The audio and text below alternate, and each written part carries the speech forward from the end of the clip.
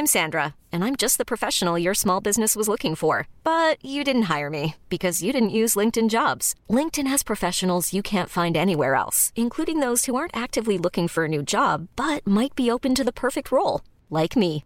In a given month, over 70% of LinkedIn users don't visit other leading job sites. So if you're not looking on LinkedIn, you'll miss out on great candidates like Sandra. Start hiring professionals like a professional. Post your free job on linkedin.com/achieve today. Ryan Reynolds here from Mint Mobile. With the price of just about everything going up during inflation, we thought we'd bring our prices down. So to help us, we brought in a reverse auctioneer, which is apparently a thing. Mint Mobile Unlimited Premium Wireless. How to get 30, 30, how to get 30, how to get 20, 20, 20, how to get 20, 20, how to get 15, 15, 15, 15, just $15 a month? Sold! Give it a try at mintmobile.com/switch. $45 up front for 3 months plus taxes and fees. Promo rate for new customers for limited time. Unlimited more than 40 gigabytes per month. Slows full terms at mintmobile.com. Millions of people have lost weight with personalized plans from Noom. Like Evan, who can't stand salads and still lost 50 pounds. Salads generally for most people are the easy button, right? For me, that wasn't an option. I never really was a salad guy. That's just not who I am. But Noom worked for me. Get your personalized plan today at Noom.com. Real Noom user compensated to provide their story. In 4 weeks, the typical Noom user can expect to lose 1 to 2 pounds per week. Individual results may vary. Yo, son.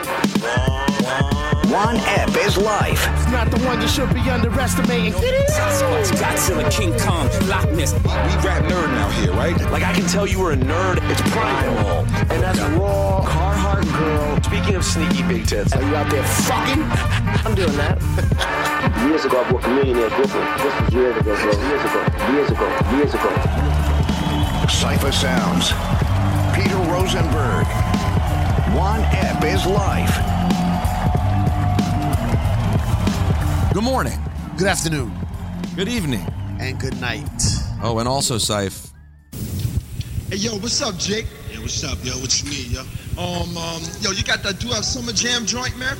Nah, yo, that nigga ain't even bring that shit by, yo. Yo, damn, what's up with that nigga? You on some crazy bull. Light up the goddamn blunts, motherfucker, cause I'm back and thought I moved out. It's just that I got so much ass on the cool out. So I took a break from the tape, now awake, cause I'm back like that nigga from Camp Crystal Lake. Ladies and gentlemen, DJ Doo-Wop is on One Ep. Doo-Wop. I hate that rhyme. What? What do you hate that rhyme? That was the rhyme that inspired me, unfortunately, to rap on my Summer Jam mixtape. That's when we used to rap like, if you could describe it with your hands, it would be like, you know, like the party and bullshit of Biggie, like the, you know, so. Wait, well, anyway, I get it though. I appreciate that. No, it hit. It felt at the time. Maybe it was just the beat selection. Maybe it was just that puffing on blunt, sipping on Tanqueray. Oh my God, when we found that instrumental during that tape, that's it. It clicked. Syph, where does one even start with DJ Doo-Wop? Let me tell you how I start. I'm super excited about this episode. Doo-Wop is top 3 DJ in my life.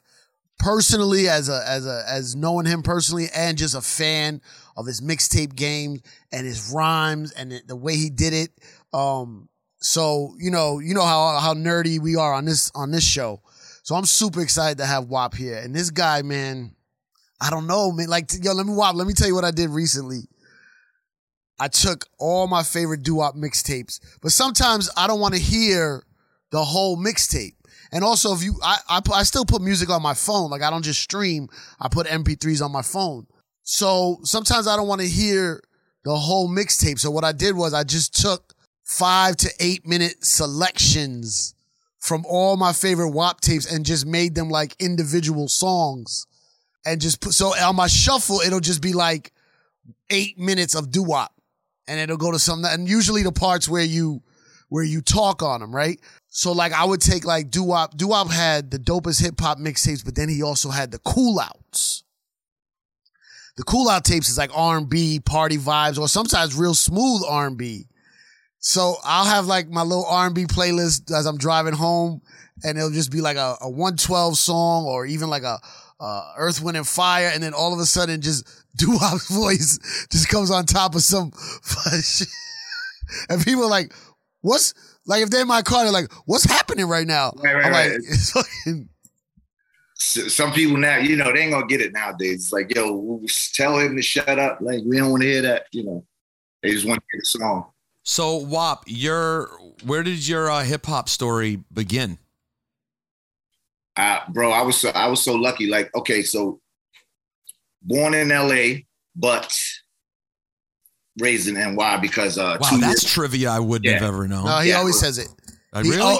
Bro, if he plays a LA record, he says it just in so the club. Yeah. I was born there, but I live I'm from here. Like, he always has a disclaimer. Right. So yeah, 2 years old, we already landed in NY, Brooklyn for a little while, started working our way up, ended up in Manhattan, and we ended up in the BX. And like, when I say lucky, I mean like the area where I grew up from 72 all the way to the house I grew up in from 72 all the way to 86. That's where everything like transpired. And that's where like Grandmaster Caz lived 3 blocks to my left. Dada Rock and Whip 3 blocks that way. The park where they did the wild style basketball, Coke Fresh Fantastic was right up the block, the park that we play in. It's like everything was in right outside my window, opposed to just me hearing about, yeah. You were there when they were making the tapes. Right. With that everyone else heard about hip hop through these tapes. You were there hearing it as they were making them. At the jams, yeah. But, I obviously couldn't get in the clubs they were doing, but the jams. And wait, well, are you Puerto Rican, though, right? Puerto Rican, and my dad was Cuban. How did they go to L.A.? I don't know how they got to L.A. Like, they met in L.A., like a Puerto Rican? They met in New York, actually. They met in New York, moved to L.A. Oh, got it. Okay. Yeah. So then we came back to New York because of the earthquakes. My mom just, couldn't do it. So wait, so what year did you actually land in New York? 72. Born in 69. All right, so we're there. So I'm 9 years old. That's when I think Rap Is the Light came out. Every time it came on the radio, we recorded it with the boombox. It was crazy, right? But then this guy started hanging with us. He was a little bit old. He's like 3 years older than us. And he was hanging out with us, and we called him Cheese. He said his name was Cheese. And he's chilling with us and, playing basketball, whatever we're doing. And then one day he went in my house and he was like, yo, your mom's got your parents have a record player or whatever.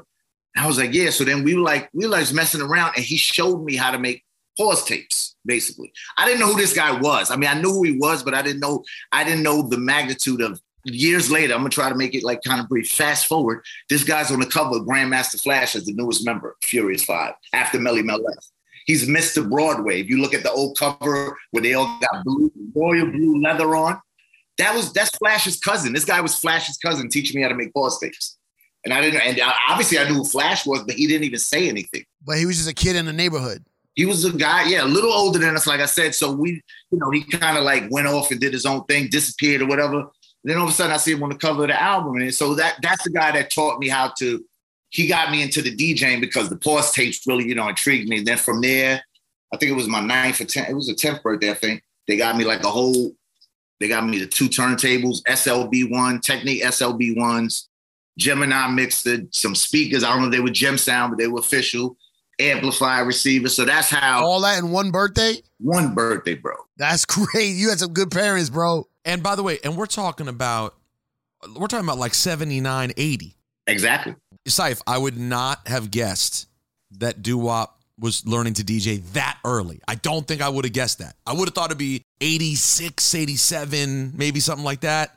A lot of DJs I speak to, though, like obviously of my age, they all like kind of, we have that in common. It was like around 9 years old when they knew like that's what they wanted to do. It was just like 9 or 10 years old. And that's what made me I guess that's how I stayed out of trouble too, because I stayed in the house all the time, just messing with with my DJ equipment. That's all I did all day, every day. Your first like available tape, we're not going to jump there yet, but just to get a little context of how long you were doing it. Your first like available tape was what year? 89. 89. Okay. So almost 10 years later. So about 10 years of just learning the craft. Mm-hmm. Yep. Before people took notice? Like, when did you start doing gigs? Were you the little kid DJ coming out in the park? So around 82, about 12 years old, that's when I wanted to run the streets. So I got kind of like sidetracked. Okay. about 3 years, I'm just like it's just collecting dust in the crib. I'm not really doing too much running around. I mean, I'm still into the hip hop, the culture and everything, but I wasn't into the DJing as much as I was.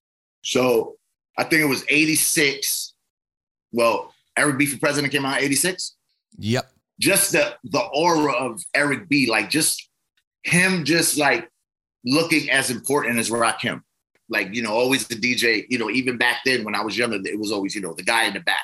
Yeah, we played an important part. Us three as, real guys of the culture, we understand how important the DJ was. But to the naked eye, like it was the MC that was the important guy, right? So when Eric B and Rakim came out, like that guy was just as big. He looked just as big as Rakim. The chains, the drip, everything. That kind of pushed me back into like, okay, dust my stuff off. Like that's what I wanted to do again. Like it was a resurgence, whatever you want to call it. Like I got interested again, and that's when I really went hard. That makes sense. But the equipment's still good. But the equipment was still in good shape. Equipment's good, but I was about to throw it out. I even put records out on the streets for my friends to just go ahead and take. Like I throw stuff away. Yeah. And then you came back in and went hard. I'm guessing. Like you said, you got some help. But like, how much did you know as a kid? Like, how much were you able to observe and absorb in terms of like just learning what to do? Like I said, like just watching, the DJs at the park right down the block, IS 137, PS9, all these, Rockin' Rob, a big DJ back in the days, every week he would DJ in the park, watching these guys, what they were doing, studying my craft, just practicing too every day. And it got to a point where, all right, so we can move up a little bit if you want. Like high school, I went to John F. Kennedy. Ooh, sorry to hear that. Say that to your boy, probably the greatest, Kid Capri. We went to school together. I never knew that because I know you guys had a little drama. But I wasn't doo-wop yet. Right. Mind you. I was just a DJ, right? But I know who he is. Was he already Kid Capri? He was already Kid Capri. It was, I think, 87, I think. Did I see him in school? I seen him a few times in school, whatever. But you could tell he just had it popping. He would do the parties. He would do the jams and all that. And that was another like, okay, we DJing. What are we doing now? We doing parties. That's the voice that I hear every time I go to Harlem. Every time I go down Hunt. Capri? Yeah. When you're learning to DJ, are you rocking the mic yet or no? Not at all. I didn't buy a mic because I didn't even, that wasn't in the plan. That was just, but then when you hear these guys, you hear the Brucey B, you hear Star Child, it's like, bro, like the DJ taking control, the DJ being the star by himself, not needing anybody, so that's what pushed me into trying to make tapes. Obviously those tapes that I started making that I never even let see the light of day probably, but I was trying, I kept until Were you any good?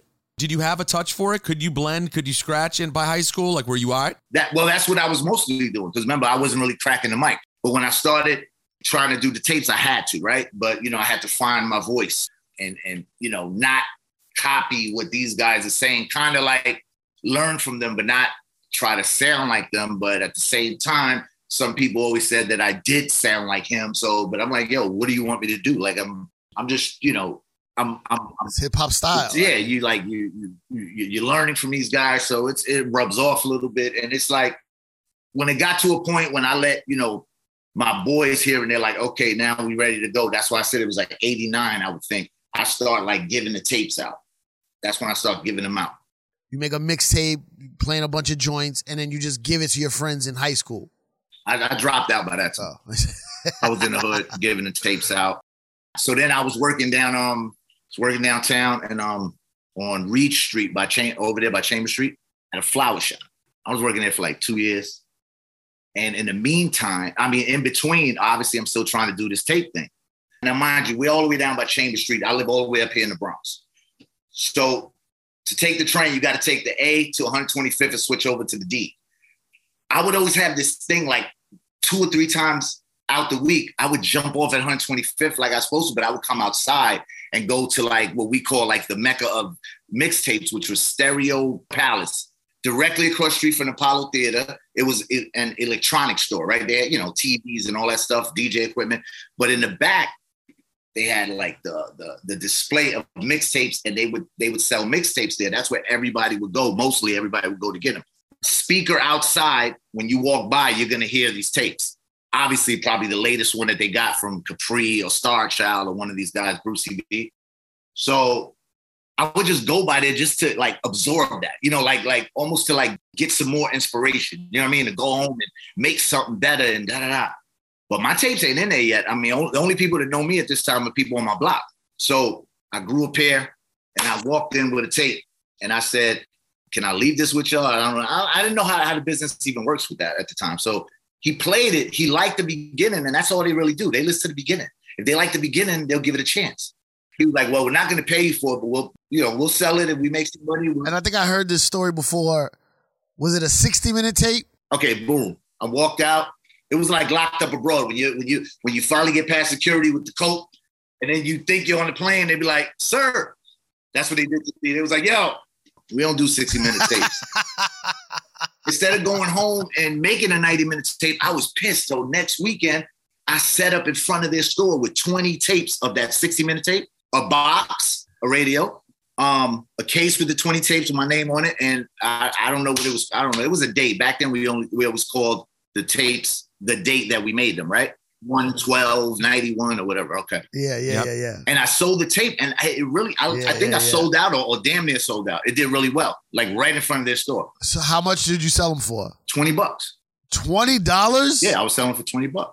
Holy shit. Capri told us too. Like 20 seemed like the going rate. I mean, but granted, I mean, nobody knew me, but guys heard they liked what they heard and they got it. So that's how it started, the Harlem thing. So like I'm working my way down, which I mean, you just say up, but you know what I mean by on the map. Bronx, now people starting to know me in Harlem because of that one tape. And you went in front of the store that didn't take your tape. Yeah, they didn't care. They making crazy money anyway off the other stuff. They didn't even care. They ain't beef about it. But then after that, then I made a 90-minute tape and we took it from there. I didn't have to do that again. They actually started selling my tapes from that point on. If it was 60 minutes and they weren't going to pay you for it, they could have just gave them out or like charged $10. You know what I mean? Like they didn't have to be like, we don't, hey, you know this illegal tape you gave us that we're going to sell illegally? We don't take 60-minute versions. Like, yeah, it's such a random hill to die on. But give it out as a sound, as a fucking added bonus. When was the first time you started it started really clicking? What tape was it? Was there one tape in particular? My favorite doo-wop tape of all time is Spring, either 90, I think 93. What's the one where you rhyme over the Alcoholics beat? FRESA. From Jam 94. That's with the Bounce Squad. Bounce Squad, yeah. My tape is written on it. It says Spring. No, you're right. Spring 94, though, but it's Spring 94, not 93. Here you go, Saif. So what you doing tonight, baby? Yeah, this is my favorite mixtape ever.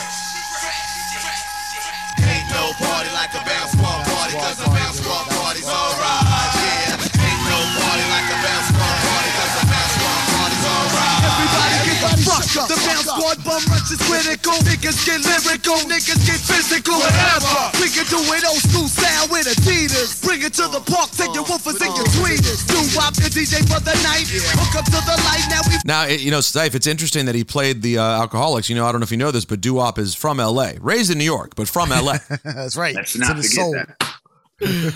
Yo, if you look at the... We also rhymed over Gin and Juice on that same intro. That's my favorite mixtape of all time. Yo, now that I think about it, hold up. Deep Cover, Gin and Juice. Were we trying to do something like... Oh, no. There was other beats on there. Like Lord Tariq rhymed off a Check the Rhyme on that intro. Yeah. Never mind. But then you did also have a Dog Pound exclusive on side B. I think it was from a soundtrack. They had Dog Pound for life. So you did have West Coast flavor. This tape, man. Bro, but the Bounce Squad... I'm sorry, I'm jumping ahead. Go ahead, I'm sorry. I'm jumping ahead. I'm too excited. We're almost at the Bounce Squad. We just got... The Capri thing was in between. From the time I said I put out a tape with Stereo Palace and the Bounce Squad, the Capri thing happened in between. All I remember, I went to my friend Bailly's house. This is how I got into hip-hop. His brother was way older. He bought every album that came out and every mixtape. Every Tuesday, he would go buy the latest albums and every mixtape. And he bought the doo-wop tape. And I'm at my boy Bailly's house. And he lived in Parkchester in the Bronx. And he goes, yo, you got to come to the crib. He goes, this guy's dissing Kid Capri. That was 1/1/92. That's what the tape was called. January 1st. Wait, is that with the bitch ass homo shit? Oh, no. That's what kind of made him do what he did. That was like a few months before that. That I was have like 1/1/92. I have 1/1/92. So it's I like, don't know, so it's 11 something 91. It's Kid Capri shout out from Dwick, and then bitch ass homo from Scenario. So it's like Kid Capri, you bitch ass homo. Kid Capri, you bitch ass. I was like, how is he doing this? That is 1/1/92 or something else? That was more of me cutting, trying to diss him like with cuts, right? That was like 11 something 91. 12/3/91, he came out with his final tape.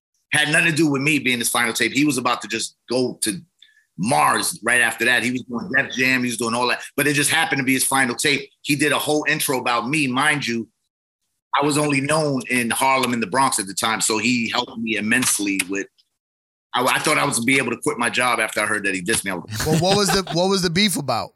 It was about nothing. It lasted 7 years. 7 years. You know what it was? It was his boys and my boys saying this and saying that and adding stuff here and there, and we believed it.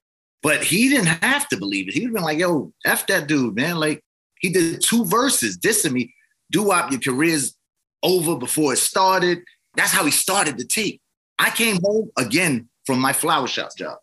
I'm home about 7 o'clock. SNS calls my phone. I know SNS now. I met him on 125th while I used to be out there selling my tape. So I met him in like 91. So he calls me and he says, yo, your boy's about to kill you tomorrow. I was like, what are you talking about? He lets me hear it. Kid gave it to him, I guess, to listen to, and he kept it. He's like, yo, this is coming out tomorrow, bro. Shit. I started writing right then and there. I'm like, okay, let me hear. Okay, let me rebuttal that. Let me rebuttal this. Thank you. And then I waited, though, for the top of the year. I just thought it made it like a bigger, let that thing marinate for a month. And I came out 1/1/92 with the response. I also did 2 verses. I rhymed off a Check the Rhyme, I believe. Were you rhyming already?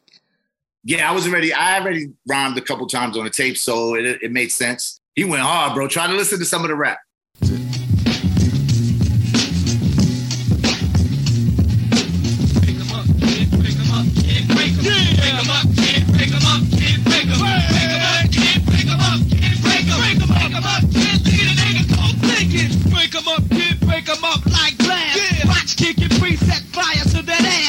Shit changed. I'm still the tape master. Doo-wop, you finish, you hungry little bastard. I thought you was cool, but now you get no respect. You try to diss my name so that you can catch wreck. You bust it down, nigga. Soft like buttering. When it steps to you, you bound to start stuttering. Whoever told you can fuck with Kid Capri Jack? Just because I left you didn't mean that I would be back. Kind of hard. You got people wanna diss you every time I see ya. Man, I wouldn't wanna be ya. Your tapes is whack. What the fuck is a doo-wop? This is Kid Capri and you're a nigga that's too chop. Wanna be a gangster, ain't shit happening. You're not known in the Bronx and you're just in Manhattan. Were you gassed or were you upset? I loved it. I could say that shit word for word. So even back then, as a young person, you got it? Like, oh, this is going to be good for me. Oh, I definitely did. I wasn't even upset. I was like, that's it's obvious. Like, it's going to happen. And then, to make it even better, he called me a spick. And you know how much that helped me with, like, Puerto Rican people that loved him? They're like, wait, bro, how you going to call my man a spick? Like, come on, man. It was beef after that. It wasn't even music. It was, like, just beef. Like, I went to do a party in Virginia. I flew in. I was with, like, 2 people. He showed up with, like, 30 dudes to the door. They were on his tour bus with him. They tried to come in and rush us. And for years, like, my boys went to his block, where I mean, God bless his mom, rest in peace. I've been where she lived, back then, and looking for him and waiting on the block. It was crazy. It was very ignorant. It's funny, like sometimes just being in the same space and being similar to someone, which I'm sure then led to you guys getting along once you actually did know each other, you realized the similarities you had in the first place. Yeah, the time he invited me to, like, we squashed it. I think it was at Roseland. So I don't know, something happened at Roseland, and my boy, who was like a major player in the street, he was my road manager and well-respected. Even Capri knew who he was before he was rolling with me. So he's like, yo, we're going to nip this right now, da-da-da. Then one time Capri called me and said, yo, come to my crib. I'm going to let you hear this beat. We should do a song together, da-da-da. And I went to his crib and I went by myself. I was like, yo, let me just go. I'll go to his crib. If you go to his crib, you go to his nice house. Went downstairs to his studio, sat there, He twisted something up. He's passing it. He's smoking. We're passing it. And I turn around and I realize this is dude just sitting right back there by himself. I didn't know. I was there for like an hour before I noticed that. I'm like, what? So then when this starts kicking in. Oh, you get paranoid then? I'm like, I'm gonna take the beat home, bro. Just put the beat on tape. I'm gonna take it home. It was cool though. Everything, yeah. We talk. It's all good. After that diss, are you officially on fire? Like, is your next tape? Absolutely. Bookings started coming in. I literally, that's the last job I had, bro. That freaking flower shop. Langdon Florist, Reed Street. What that is what we now call viral. The diss, and then you respond and you drop it New Year's Day, 90, what you said, 92? Yeah. Rosenberg, I don't know how much you've ever experienced this, but like just walking down the street, Fordham Road or 125th Street, and different stores would just be playing mixtapes, or cars, and you would have to go get it. Like, yo, what's this? Or you would ask them like, yo, what you playing? Oh, that's this. Or the bootleg tape guys on the streets. Like, you would have to go get it. And that's like what we now call going viral, where like you share it on your phone, but this is like you going to have to go buy it because you hear it. Two things. One, I wish I experienced it more. I didn't. Like me really, when I first started coming to New York and going to hear music, it was more I'd go to record stores. Right. You know what I'm saying? So I'd hear a tape at Fat Beats, but I wasn't on 125th hearing the bootleggers play it and just buy shit. So when I started getting tapes, my brother started getting them from people in New York. But the viral thing's interesting, Syph, because back then, doo-wop's version of viral, if that were today, it might come and be gone in 10 seconds. Right. And everyone's like, oh my God, you had a viral moment last week. Right. But now it's a new week. And yours took time to marinate. Like people found out about it. It took longer. It was harder to get it. But when you got it, it had more of an impact, I think. Yeah, that's the ill way. That's like the flip side too. Like, so now 92, you dropped that tape. So now you're hearing it in cars going by? Oh, absolutely. That's the first time I ever heard one of my tapes, like other than My Hood, obviously.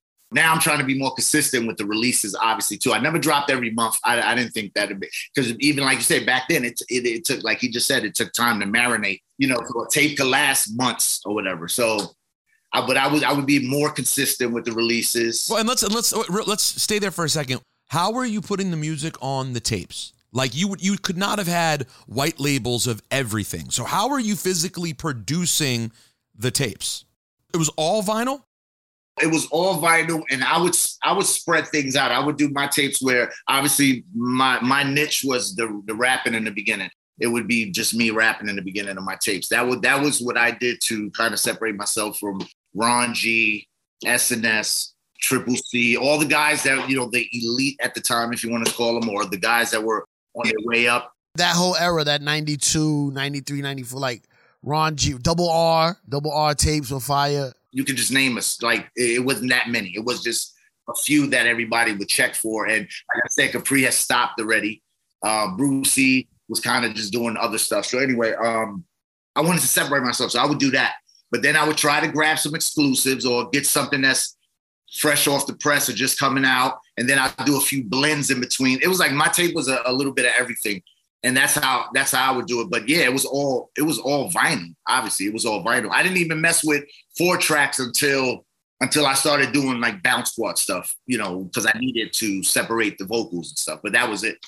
Like, it was straight to a cassette deck. I mean, at that point, you'd still get some stuff early, but it wasn't, because the mixtape era eventually, in the Clue era, it really became about getting the exclusives, like straight from the label, you're getting a DAT. Whereas at this point, you want to play stuff early, but you're able to get everything on wax. But early back then, though, Peter, is like, if you go to the record shop and they just dropped a new single from a new group and you buy it, the DJs buy it first. So even though it's out in a record shop as a 12-inch, it's still early to the masses. Yeah, because everybody doesn't go to the record shop on that Tuesday. Back then, remember, it was every Tuesday or something. Tuesdays, records would drop. Yeah, you're right. It would be, it would still be new to a lot of people. Yeah, and you'd pick, and it would be about what you picked to play, and if you played the B side or the A side or whatever. Yeah. And once you start getting names, start getting connected. I remember somebody connected me with Dr. Dre from Ed Lover and Dre, and he had like a record pool or something, whatever. I wasn't down with the record pulling up, but he would give me, like, every time I come see him, like, stack of records. And I remember being his white label, and it was Redman's album, The What?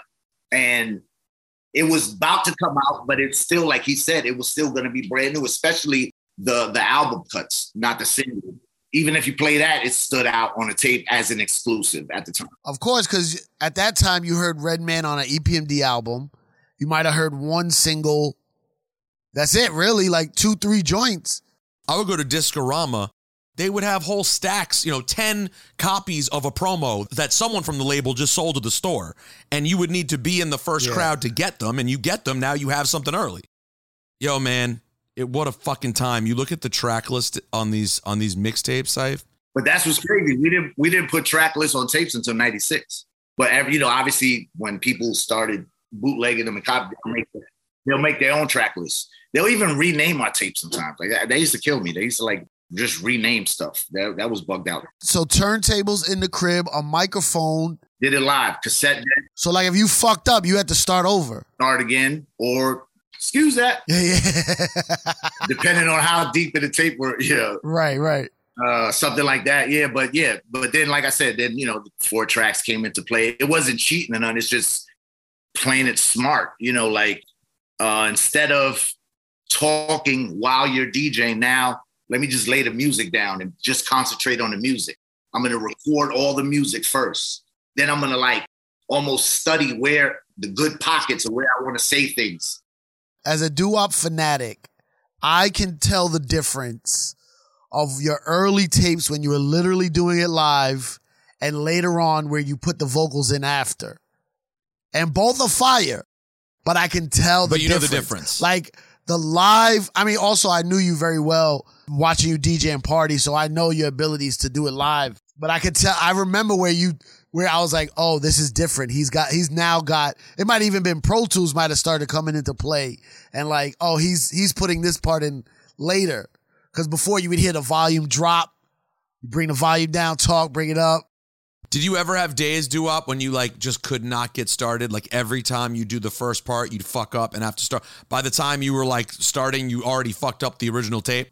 That happened to me more with the raps. Like, if the rap didn't sound the way I envisioned it to sound, or something like that. So I would have to do it over and over again. But you would do the raps live? In the beginning, I would. You would play an instrumental, talk, and then rap, and then get the next record. Yeah, I would go straight through. But that's up to, like, 93. That 89 to 93. That's crazy. Soon the bounce squad thing came into play. That's when I started the 4 tracks. So that's boom. That was from there. It was like, oh, this is easy now. Here's doo-wop 5192. 5MC, and we're pleasing all the ladies. And when we shock the party and do it right, they seem to all go crazy.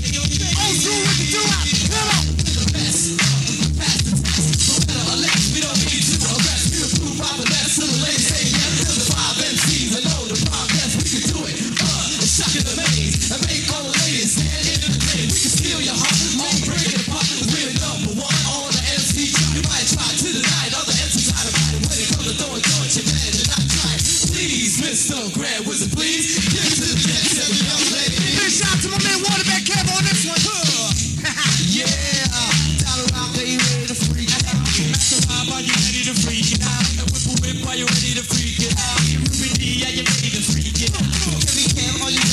This is on vinyl, doo-wop? Yep, all vinyl. That's vinyl. Wow. I remember that was the Wild Style soundtrack. I got that at the Wiz. That's the only place I saw it at. Like, I was bugging out when I saw it. I was like, I had to get it. It was at the Wiz on 149th Street. Yeah, but it was all vinyl back then, P. Like, it had to be. And when we started getting exclusives on DATs, obviously, like you said, and even cassettes. Like, I got in 96, I got the Taish Harris from Columbia. She called me up and she says, well, she says, come here right now, boom. She says, I'm giving this to Flex tonight, but I'm giving this to you. He's not going to get it until you put it out. Obviously, I ruled the world, which the radio. Nas, yeah. Nas. Wow. She gave me Street Dreams. And she gave me the Nas Freestyle 96. Over the Bismarck. Yep. And it was a cassette. And I think I still have that cassette in my mom's crib. It's a cassette. It just said Oz. What up? Escobar season begins. Now keep the word up. Oh, you were gassed. You were gassed playing this. 9-6. Yeah. Track master. Summer jam through WAP, baby. Check it. Make it hot, son. Come on. Spark the lie with the 840 I fly. Pretty thug, show no love. It's like with doves cry. Maybe I'm just too demanding. Park the land. So funny too, because I'd much rather premiere that than If I Ruled the World. Like I always thought that the freestyles he put out before that album, the album was good, but to me it never met how I felt when I heard that. When I played that, I didn't act like he did it for me because I thought that would have been corny. Like that was going out to all the DJs, but I just happened to get it first, right? I even played it after the intro. The intro of that tape was we redid the Hot 97 morning show. What's up, y'all? What you got to say? So we remixed that, and I had Ed Lover rapping on the tape because obviously it made sense. I had Fab Five because they were blazing hot at the time. I had Smooth the Hustler and Trigger, Lord Finesse, Busta Rhymes, and myself, and we did that. It was like a maybe 15-minute rap intro, and then I think I started the tape. This is the Ed Lover freestyle, it says. What's up, y'all? What you got to say? Who's on the tape with the hot DJ? It's the nigga Ed Lover, yo, the freestyle fanatic. Keep a 4 pound in my waist in case you bitches won't static. Well, that sound cool, and that may be, but where you representing in the NYC? Shit, nigga. Ed Lover straight from the Q borough where MCs are real and niggas are mad thorough. Now, the topic of discussion is the mighty MC of nowadays who has no originality. Not like my nigga D-O-W-O-P, who's not just a DJ but also an MC. We rule the parties in the NYC. Get off the dick and let us S-H-I-N-E. Bro, this is bringing me back so many memories. This is such a subculture that's so New York specific. And I know it's spread mixtape. Because nowadays when you talk about mixtapes, people talk about 50 Cent, how he was doing all those freestyles and almost basically people doing albums, but they are not officially released through the legal system. So it's like a mixtape. But NPR needs to do one of them documentaries on the subculture of the tapes. Well, that is the documentary that Tony Touch produced, which has all that. A Yes, okay, big got party. it. Yeah, listen. There's more to do, but it's pretty thorough, and like they make a clear distinction between this era, and then it gets to drama and canon, and then they go into what it became.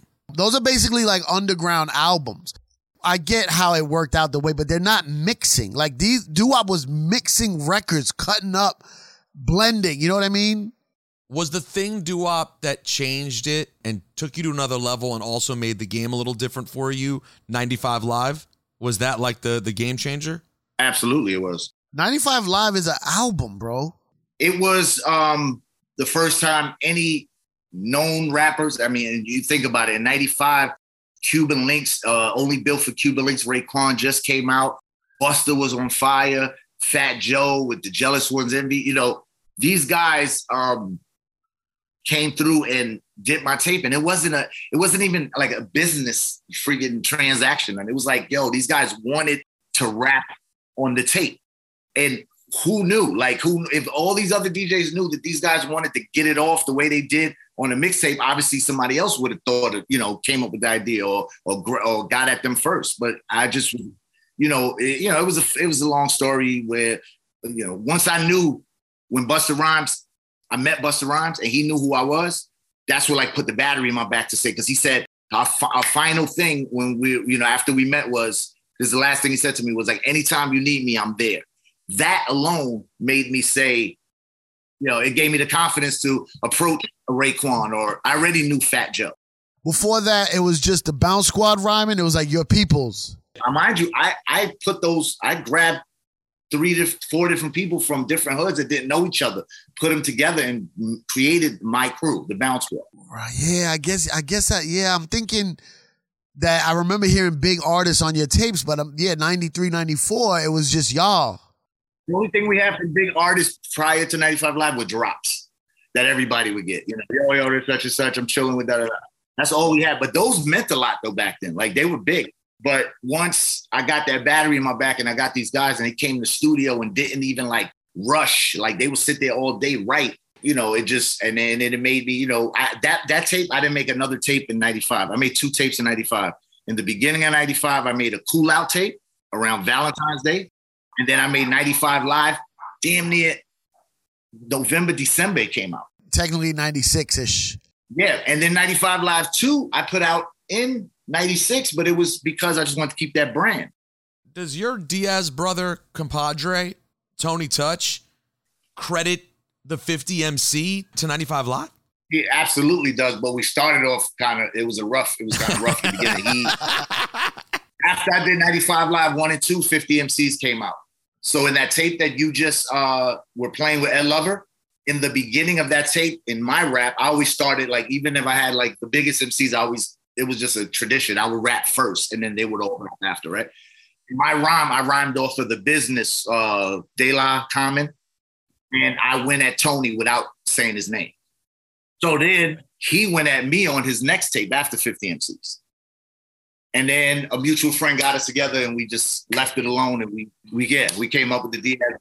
Let's be real. When Tony did 50 MCs, just by naming it 50 MCs and doing 50 MCs, you are trying to up the ante and be like, yeah, what you did was cute, but I'm going to show you 50 MCs.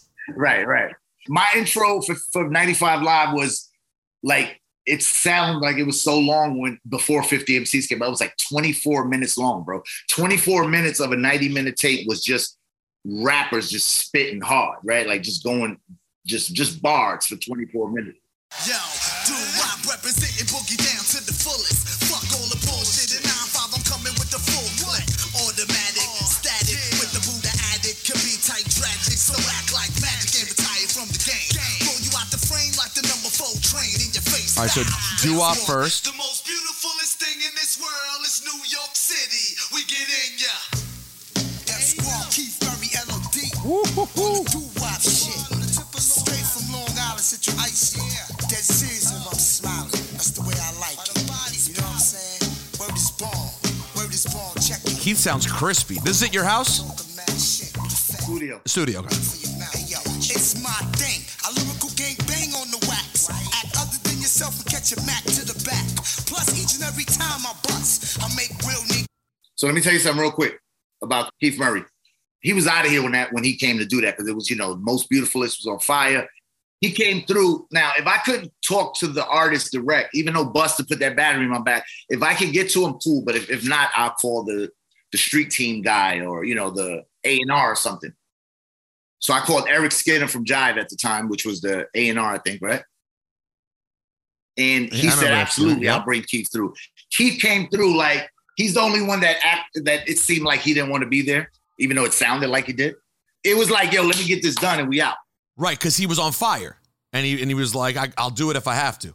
Yeah, but Ray was on fire, but Ray came there and stood there all night. Even when MOP came, he stayed for their session. And, you know, it was just, Keith was on some, I'm in and out, but he sounded great and killed it. So I was cool. But he got so much traction from, even though he was on fire, they said people would ask him to do that verse at shows. Wow. So 95 Live 2, I asked somebody to put me in touch with Redman.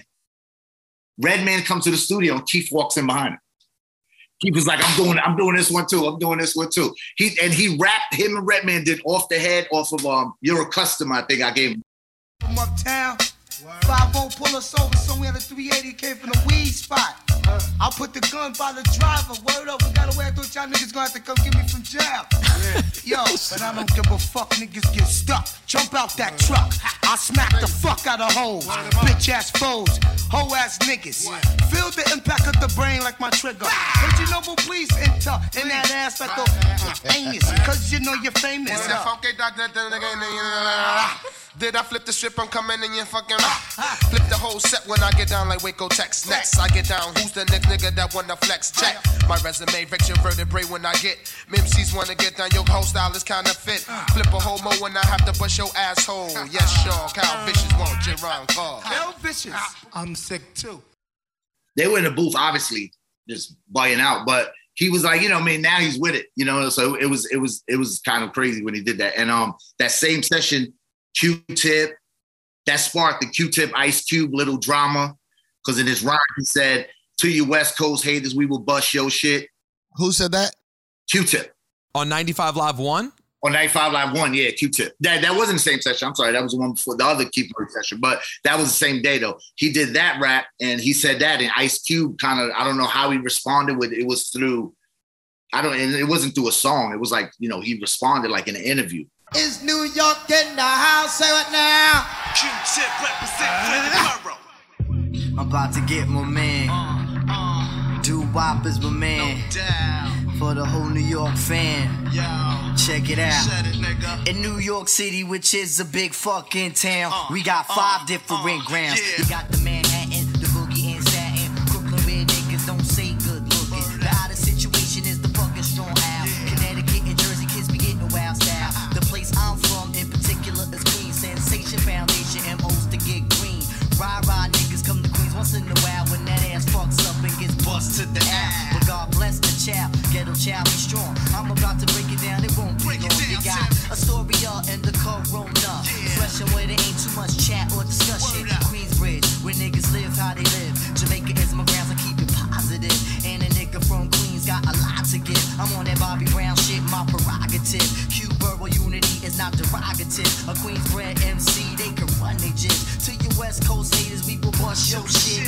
This is how it is, you get blown plus stick. Check it, I denote that I denounce. All y'all whack niggas like the squad, y'all better bounce. Wow. The reason why I even did is New York in the house in between everybody. Obviously, we're going to all represent our boroughs, but it was because that was the time when the thing started with the Source and all that, Source Awards. So nobody was egged on into like, yo, go at the West Coast, but he said that at the most, like the worst time. Then when he came in, it was bugged out because he told me to just play the beat for like 10 minutes and he went in the booth. He didn't write. He went in the booth and rapped for like 10 minutes. And then he said, "Can I get a pen and a pad?" He sits down and listens back to his freestyle and he starts like doing surgery. Certain lines he said off the head, he made it into that right there. Let's see what's on this one. Representing Brooklyn. Rampage. Check it out. Straight from the Flip Mode Squad. We should play Busta. All right, where's Busta? Busta predicted the future on this thing. Oh yeah, he did that whole rap about coronavirus. 5 years away. Oh yeah.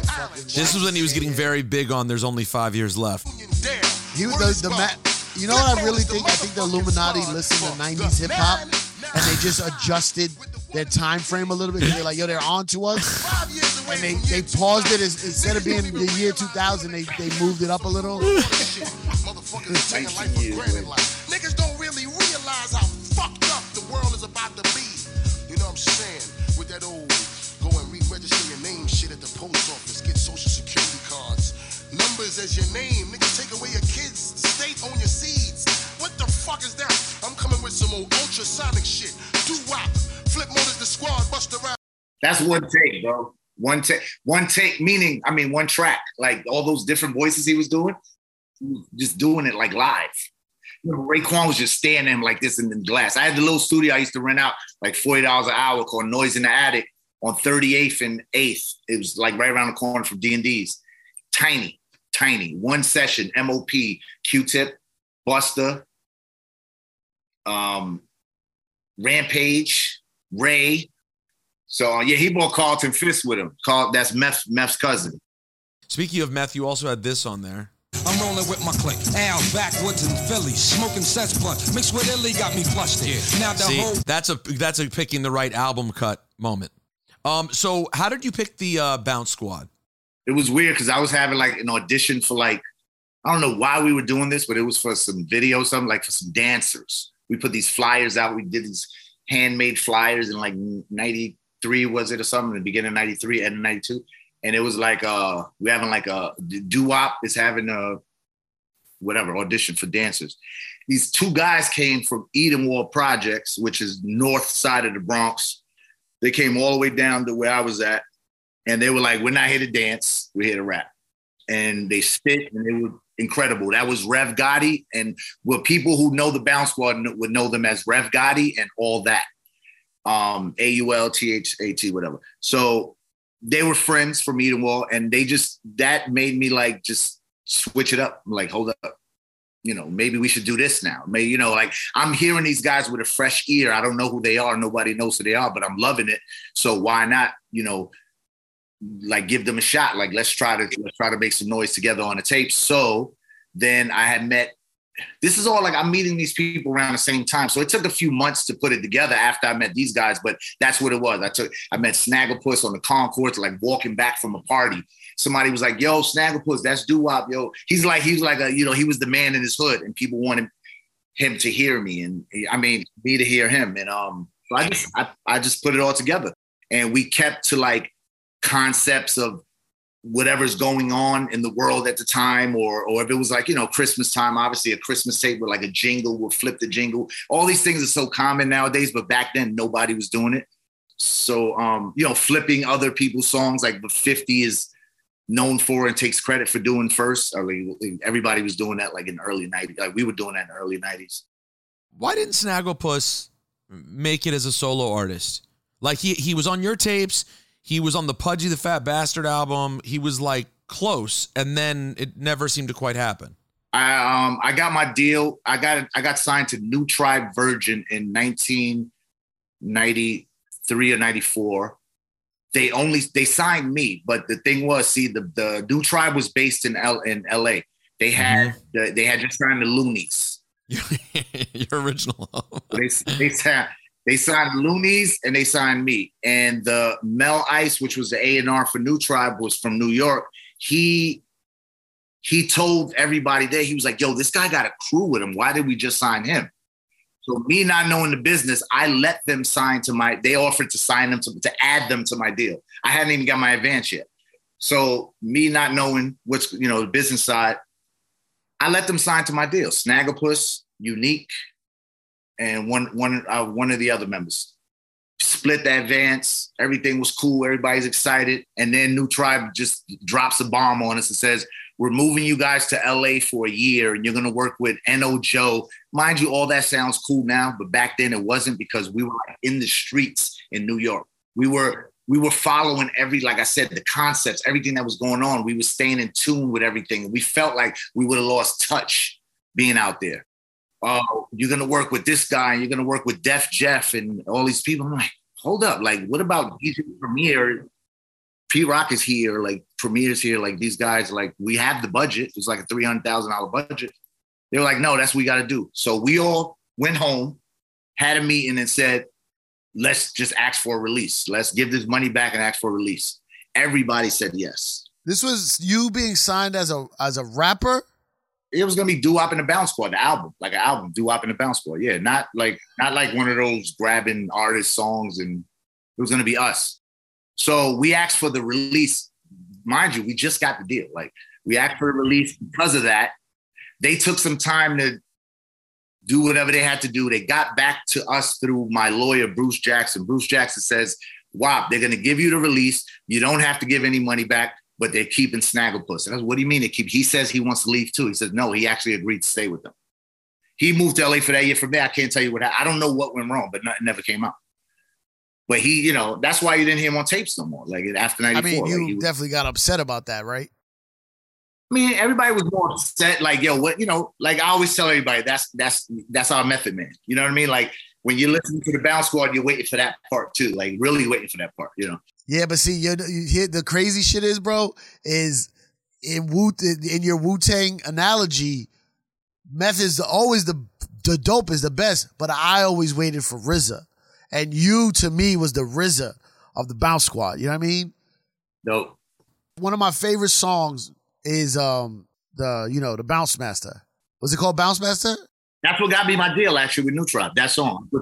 I put 2,000 copies out, and I sold them hand to hand, and that it got on their radar. So you pressed 1,000 vinyls. 2,000 vinyls. 2,000. What tape is that on? It wasn't even on a tape, was it? Yeah, I put it on a 93 tape, but I don't know which one it was. I have 2 copies, bro. That's one of my favorite records, yo. You have more than me. You don't have any copy? I don't think so.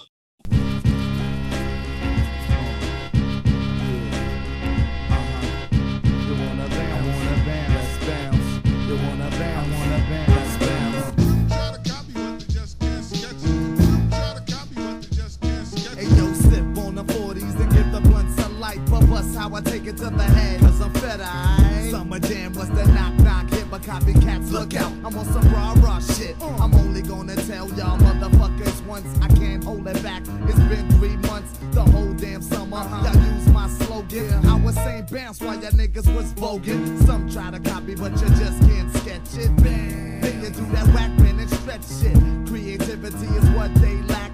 I've been the bounce master from way, way back. And use a new fool from the new school. Take it personal like that joint from the guru. Yeah, cause doo-wop is the champ. Blowing up spots while you're blowing out your amp, nigga. And you figure that you're bigger than the wobster. Use your own shit, all this water have to drop ya. And put that gat in your mouth like a straw. Now tell me, who's the bounce master, baby? See, remember, that's 93, so that's the in-between the Kick It Free. That's within the time frame of the Kick It Free beef. I said, some try to copy, but you just can't sketch it. Bounce, then you do that whack bit and stretch shit. Bend and stretch. But the bend and stretch is really from Showbiz and AG's record, and I didn't even think of that. So I'm at the Fever one night, and B.O., God bless, you know, B.O. was the enforcer of the whole Bronx. Like, you knew to move out the way when he's coming through. He comes to the DJ booth at the Fever and was like, yo, come downstairs. And now I'm going to play like an album. I'm like, I'm going to be a while down there with this dude. He was like, sit at the bar. What you want to drink? I'm a red or sour. I don't know. I was just scared. I just picked like a crazy bitch drink. This guy goes, yo, that what you said on the record. And I didn't put all this time. I'm sitting there with him. I'm not putting 2 and 2 together. That's Showbiz's brother. B.O. was like this with Showbiz. He's like, yo, you really went at them like that? I was like, nah, I was going at Capri. He's the one that said that. He was like, oh, that makes sense. All right, we go. You're gonna kill me, bro. So, I mean, obviously everything was cool after that, but that's it. It was one of those moments, bro. So my same friend Bailly that I was telling you about that put me on to mixtapes and albums. The first club I ever went to, in 10th grade, I moved to Long Island, but I would still come back to the Bronx to visit my friends and family. First club I ever went to, we went to the Fever. Where was the Fever again? Tremont and Webster. And that was your night? That was the new Fever, you know, the old Fever. Yeah, the new one. Yeah. You're not the original Sal from the Bronx, Fever, but it was the same owner. Sal. Yeah, Sal. It was Sal. Yeah, because I remember I was on the lot, bro. I've waited online maybe 4 times in my life to get into a club. After that, I started, DJing and got to not have the biggest thing in my life was not to wait online. Like I was like, I don't wait online. I don't even think I was of age. Was it 18? Well, that's what they got rated for. So you probably got it even if you weren't of age. You got rated. One night I was DJ, they took my records and everything. But I remember I was trying to be a DJ, and you're one of the first ones I actually saw in a party. And I was just fucking mesmerized, bro. Like the way you rock a party, the way you rock the mic. I got this is my DJ style. Everything I know about DJing is from DJ Riz. Riz taught me all the technical aspects of DJing. Funkmaster Flex and Big Cap taught me music selection, how to play the hits. And then you can sandwich your new shit in, but make sure you play a hit, play a new song, play a hit. Like all that I learned from them. And then rocking a party, touching the microphone came from me watching you at the Tunnel a couple times. And then when I used to open for you at Club Speed. But you don't understand, like what I do now, I do stand-up comedy. It came from, first I was just trying to copy you. I would talk on the mic just like you. And then my friends would be like, bro, you're saying his slogans. You can't say that. I'm like, I just got to get it out so I can learn it. And what differentiated me from all the other DJs is I started just saying little funny shit, but with that New York DJ Mike bravado. And how you would say slick shit and street shit, I was like, I wonder if I just like make like a little joke. And that's what spawned my whole fucking comedy career. Cause people be like, when you were done DJing, they'd be like, yo, you rock that shit. And then when I was done, they'd be like, yo, you was funny, yo. Like a girl would be like, yo, you funny. So that's what like got me down to shit. But I remember studying you in speed. I was done at, what time you ever got on? 12 o'clock, 1 o'clock. And I stayed all night. Because I remember remember I used to come back to that booth with like 30 dudes. Remember I used to come back. Psych used to be just sticking out, right? Chilling. I was like, yo, Syph, ain't you got to go upstairs? Because I thought you used to DJ upstairs after. I think Max used to. Yeah, sometimes, yeah. DJ upstairs with reggae. Blazer. So I used to chill right there because back then we would, it's no lie, like before Speed, maybe that day or the day before, I would set up that first 15 minutes. Everything after that is wing it. But that first 15 minutes, grabbing them records like this right out, like I didn't have to look through the crate. So it would just be, and I would just line them up and I'll be like, hey, this is going to get them. We're going to get them with this. Draw them in, and then boom. But y'all, I mean, that was a good combination, bro. Y'all had that joint rocking before I even got there. But it was like, but you knew how to navigate through, okay, I know Rob's gonna come in with, like when Scrubs came out, I mean, when Pigeons came out, Sporty Thieves. We knew, like, I had to play that at 1 o'clock, 1:30. Of course. So it was like, it's like, it's like you didn't even got to say it. Like, I had, so remember the Muse, Syph? Remember the Muse? I never went to the Muse. I heard of it.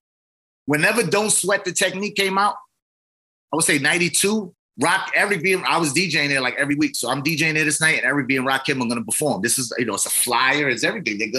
Everybody knows they're about to perform. And I played Don't Sweat the Technique when they walked in. The lady, whoever the promoter was, she ran to the booth, started yelling. I'm like, because this time, remember, I'm already feeling myself. Well, why she yells at me? Like, don't fucking yell at me. And then she's like, you can't do that. Like, why would you do that? I'm like, no one yells at me. I'm fucking DJ Doo-Wop, goddammit. But you would do it in appreciation. Yeah, that's what he thought. That's one of those things that anyone could make that mistake until you never play the record of the person who's there. Hey, Doo-Wop, will you give us a little more time on Patreon? Whatever you want to do is fine. What I got to do here, though? Nothing. You just stay doing what you're doing. But you, our audience, if you want to hear more with Doo-Wop, and we got a bunch of other stuff we need to ask him about. You got to ask him about Biggie. And Pun. And deciding to work with the Diaz brothers with Tony Touch. There's a lot to do. So go over to the Patreon, patreon.com/OneEpIsLife for more with Doo-Wop. If there was ever a moment where you were trying to decide whether you should join us on Patreon or not, these stories coming up, Ever catch yourself eating the same flavorless dinner 3 days in a row? Dreaming of something better? Well, HelloFresh is your guilt-free dream come true, baby. It's me, Keke Palmer. Let's wake up those taste buds with hot, juicy pecan-crusted chicken or garlic butter shrimp scampi. Hello Fresh. Stop dreaming of all the delicious possibilities and dig in at HelloFresh.com. Let's get this dinner party started. Planning for your next trip? Elevate your travel style with Quince. Quince has all the jet-setting essentials you'll want for your next getaway, like European linen, premium luggage options, buttery soft Italian leather bags, and so much more. And is all priced at 50 to 80% less than similar brands. Plus, Quince only works with factories that use safe and ethical manufacturing practices. Pack your bags with high-quality essentials you'll be wearing for vacations to come with Quince. Go to quince.com/pack for free shipping and 365-day returns.